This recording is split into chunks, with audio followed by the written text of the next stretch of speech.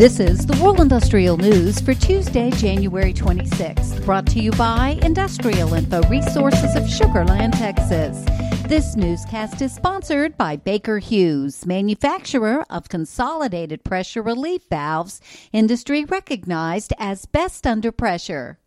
Putting it extremely mildly, North American project spending was a disappointment last year. Industrial Info's North American Industrial Project Spending Index, which measures the value of all active projects in the pipeline for the year on a monthly basis, showed year-over-year spending drops to 11 out of the 12 months of 2020.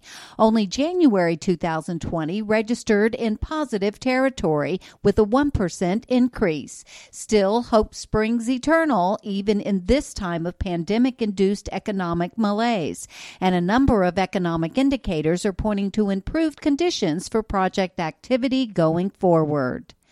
Project spending by the industrial manufacturing industry took a dip in 2020 as the COVID-19 pandemic hit but remained relatively robust and is only expected to increase in the next 2 years, according to Dave Pickering, Industrial Info's Vice President of Research for the industry.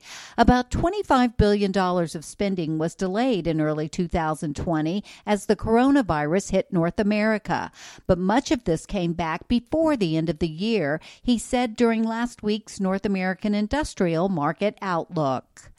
Germany's CureVac wants to accelerate the development of its potential COVID-19 vaccine by recruiting pharmaceutical major Bayer to help get ready for mass rollout. CureVac's mRNA vaccine entered phase 3 testing a few weeks ago, and it is hopeful that it will get emergency approval from the European Commission. And Industrial Info is tracking industrial manufacturing projects in the Middle East worth more than $15.2 billion that are planned to kick off construction in the first half of 2021.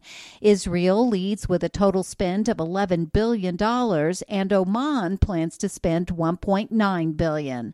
For details on these and other breaking news, read the full stories at www.industrialinfo.com.